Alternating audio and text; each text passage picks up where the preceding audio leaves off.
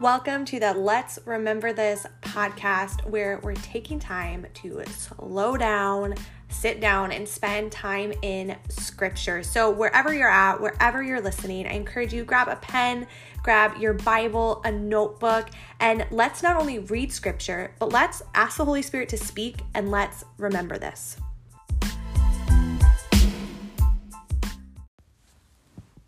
Good morning. Good morning. Good morning. Today we are in Galatians chapter 3. We are starting a new week where we are going to be reading Galatians chapter 3, verses 15 through, you can hear me flip my page. It's going to be a long one this week as we are going to be doing Galatians 3, starting in verse 15. And we're going to be going all the way into verse 22 this week. So I'm kind of using the section headers to break it up from the New Living Translation. So that's kind of how I'm breaking it up for this week, but excited to dive in. So would you join me as we read scripture this morning? Would you ask the Holy Spirit to come, speak to you, show you what you need to remember as we read? It says, "Dear brothers and sisters, here's an example from everyday life. Just as no one can set aside or amend an irrevocable agreement, so it is in this case. God gave the promises to Abraham and his child." And notice that the scripture doesn't say to his children, as it is meant many descendants, as if it meant many descendants. Sorry, I'll read that again. Notice the scripture doesn't say to his children as if it meant many descendants. Rather, it says to his child. And that, of course, means Christ. This is what I am trying to say. The agreement God made with Abraham could not be canceled 430 years later when God gave the law to Moses. God would be breaking his promise. For if the inheritance could be received by keeping the law, then it would not be the result of accepting God's promise. But God graciously gave it to Abraham as a promise. Why then was the law given? It was given alongside the promise to show people their sins, but the law was designed to last only until the coming of the child who was promised. God gave his law through angels to Moses, who was the mediator between God and the people. Now a mediator is helpful if more than one party must reach an agreement, but God, who is one, did not use a mediator when he gave his promise to Abraham. Is there a conflict then between God's law and God's promises?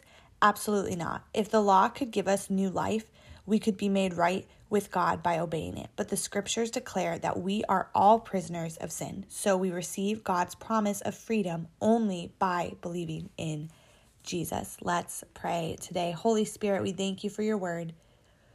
We thank you for this new day, this new chance to hear from you, to be in your presence, to commune with you, to have this conversation with you. God, we just pray that as we open up our ears, as we create this space, that you would speak. In your precious name we pray.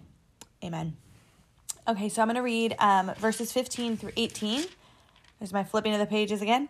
Again, in the ESV, it says this: "To give a human example, brothers, even with a man-made covenant, no one annuls it or adds to it once it has been ratified. Now, the promises were made to Abraham and to his offspring. It does not say, and to offsprings, referring to many, but referring to one, and to your offspring, who is Christ. This is what I mean. The law, which came 430 years afterward, did not annul the covenant previously ratified by God so as to make the promise void. For if the inheritance comes by the law, it no longer comes by promise, but God gave it to Abraham by a promise." Okay, so we're going to focus on those three verses. Now, this section I kind of broke up in bigger chunks because I think all of them are giving us clues to more context that we kind of need to understand it. So here's some of the things that I want to point out quick. One, I just love the way that Paul writes to people and teaches them. You can just kind of like feel, I think, that like pastoral heart, but yet you also feel his like angsty, bold personality coming out, where you can almost tell he's like, come on, okay, let me explain this to you again. Let's try this again. But he's also clarifying a lot of things. Like he's making sure they understand, okay, I'm using this word here to say descendant, Christ, like it's Christ. The offspring here is Christ. And he does use a kind of plural form of offspring, which a lot of commentators make notes on in this passage. but he is clarifying, like, I mean Christ. So this promise that was made to Abraham and his offspring, he's saying it's not plural here, offsprings referring to many, but referring to one, and your offspring who is Christ. So he's wanting to make sure we know, like, this is Christ that we're talking about. And so it's talking about Christ as the offspring, Christ as the descendant. And here's the thing about Christ is that Christ would have descended from the line of Abraham. So he would have been someone that could inherit this promise or help this promise come to be. But also he lived a life of faith, which if you remember back in Galatians 3:7 earlier, which I'll actually just read really quick here, it says, "Know then that it is those of faith who are the sons of Abraham." So not only does Jesus Christ qualify as a kind of bloodline from Abraham, but also that he lived a life of faith like Abraham. Therefore, he could inherit this promise. So the Galatians here, we have to remember that they were still not quite understanding the full gospel and that following Jesus and all of that was just about faith, right? They still were not quite getting that. So Paul is coming again to say a human example, or I loved in the New Living Translation when it says, "Dear brothers and sisters, here's an example from everyday life." He's like, I'm going to give you something you understand. And that was then he starts to talk about the covenant. And he's making it clear here that he's saying, when he's talking about this is what I mean in verse 17, "The law which came 430 years afterward does not annul a covenant previously ratified by God, so to make the promise void." So he's saying you can't add all of this stuff and void out the promise. "For if the inheritance comes by the law, it no longer comes by the promise God gave to Abraham by a promise." So he's clarifying for them, and they would have understand covenantal law. They would have understood these things. This was just like everyday life examples. This was human examples to them. Now, we have to go and study a little bit to say, what are you talking about with this covenant? But they understood, they knew. So he was using these everyday examples for them to help them understand what's happening. And as I was kind of reading this today, there was a couple things that came to mind when I was thinking about it. And first of all is that the grace that Paul had for the Galatians to keep trying to explain it and keep finding new ways to communicate to them. And he's using now these everyday examples, these everyday things. He's breaking it down more and more and more. Because they were still thinking that they could start by faith, but that they could finish by the law. So they understood, like, yes, we believe that this promise started through faith, and we believe in the promise of Abraham, but now we think that it's changed 430 years later, and that it's all about the law, and then we have to finish the promise through the law. And if you remember a couple weeks ago, we talked about that tightrope example about the man who was walking across on a tightrope across Niagara Falls, and then at one point he asks a man to jump in the barrel with him. And think about it this way, as the man was being carried across the tightrope in this barrel, how foolish would it have been for him to then get out and try to finish walking on the tightrope on his own? Yet that's how many of us approach relationship with Jesus, is we start with faith, and then at some point when we're about halfway through, we get a couple steps in, we get a little confident, and we think, okay, I got it now.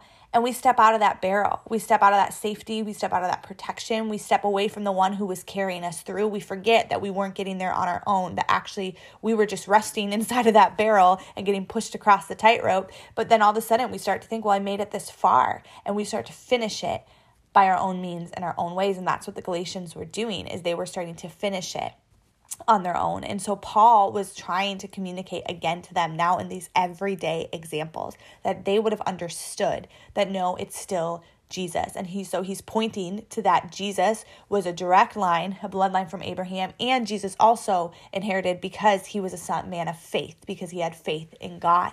And so in both those situations, that the promise was not void, but the promise was still active, and God gave the promise to Abraham, and God was going to fulfill that promise. And so that's what we're seeing here today.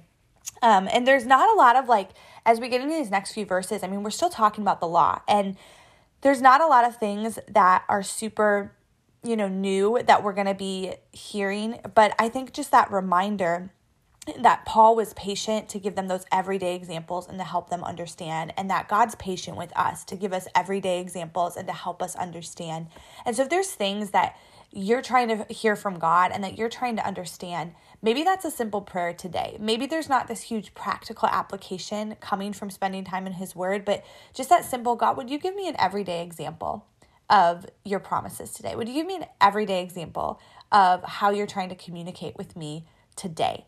Because in the same way that he was speaking to the Galatian church through Paul in these really simple ways, he wants to speak to us in that he's not trying to use all these words so that we can't understand. He wants us to understand. He wants us to hear from him. And so that's would be my encouragement to you today is pray those simple prayers of God, would you give me everyday examples?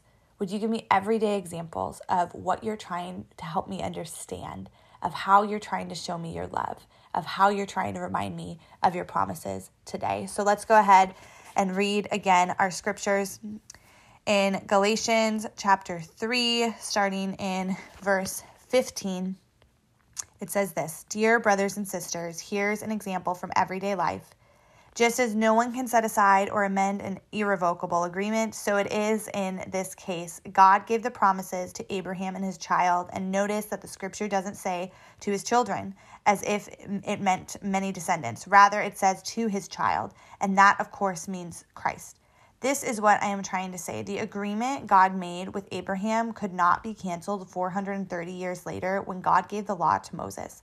God would be breaking his promise. For if the inheritance could be received by keeping the law, then it would not be the result of accepting God's promise. But God graciously gave it to Abraham as a promise. Why then was the law given? It was given alongside the promise to show people their sins, but the law was designed to last only until the coming of the child who was promised. God gave his law through angels to Moses, who was the mediator between God and the people. Now a mediator is helpful, but as more than one party must reach an agreement. But God, who is one, did not use a mediator when he gave his promise to Abraham. Is there a conflict then between God's law and God's promises? Absolutely not. If the law could give new life, we could be made right with God by obeying it. But the scriptures declare that we are all prisoners of sin, so we receive God's promise of freedom only by believing in Jesus Christ.